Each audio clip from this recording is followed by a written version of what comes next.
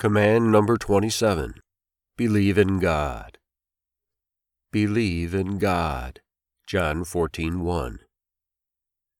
We find ourselves looking at a series of commands subject to widely varied interpretation as we attempt to navigate the conundrum between temporal and spiritual components of the Christian life.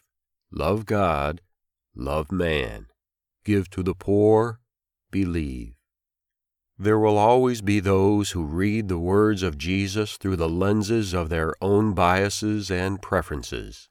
It seems that in the realm of spiritual things, as the saying goes, there are two kinds of people: those with a built-in disposition toward a more spiritual approach to matters of faith, and those with a disposition toward what they would call greater practicality.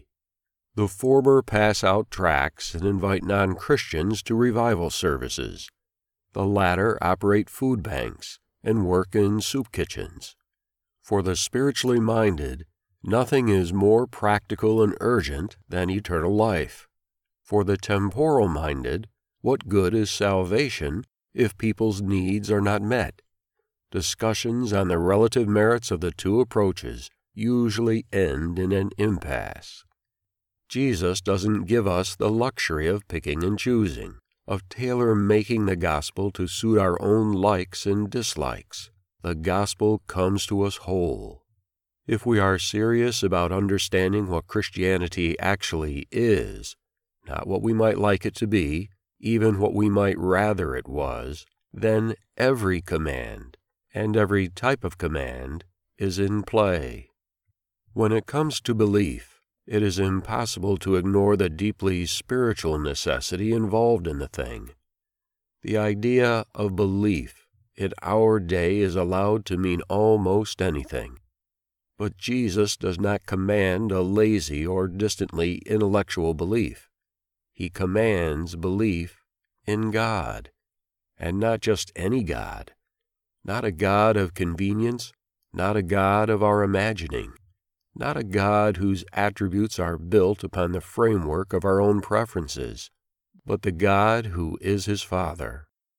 Simply put, Jesus commands belief in the God of Christianity as revealed in the Gospels, in the Creator of the universe and his own personal Abba, his Father. No liberal social gospel God, no inclusive all religions are equal God, no pantheistic life force God, no impersonal intelligent design nebulae. Jesus commands belief in the God of Christianity as revealed in the Gospels. Christianity is the world's most embracing and expansive faith, but in a sense, it is exclusivist as well. Jesus commands us to believe properly, to believe accurately. Much lazy belief passes for Christianity, but Christianity founded in obedience to the commands of Christ forces a diligent, active, determined, growing belief, not in a doctrinal system, not in an idea, not in a political agenda, not in social justice, not in merely meeting temporal needs, but belief in a God who is a personal and active Father and Savior to every created being in the universe.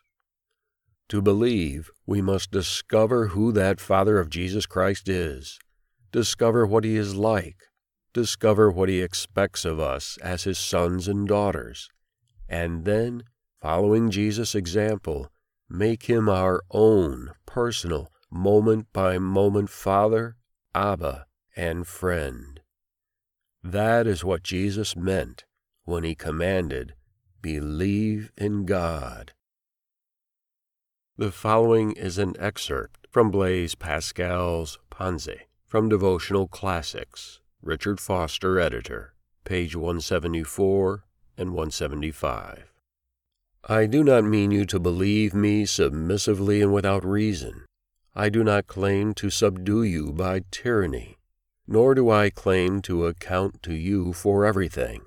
To reconcile these contradictions, I mean to show you clearly, by convincing proofs, marks of divinity within me, which will convince you of what I am and establish my authority by miracles and proofs that you cannot reject, so that you will then believe the things I teach. God, bring to my remembrance this day the command of Jesus to believe in you. As I read the Gospels, open my eyes to see your fatherhood and to see what Jesus taught about you. Give me accurate belief in you. Develop within me the same trusting, loving belief that Jesus had. Help me believe in you daily as my own personal Abba, my heavenly Daddy. Thus, Heavenly Father, by my right knowing of you and by my active belief in you, may I be an instrument in my small corner of the world for the ultimate salvation of mankind. Amen. From the Commands by Michael Phillips. Read by Michael Kimball. More information on this and similar writings may be found at fatheroftheinklings.com. Visit Amazon to purchase the Commands and other books by Michael Phillips.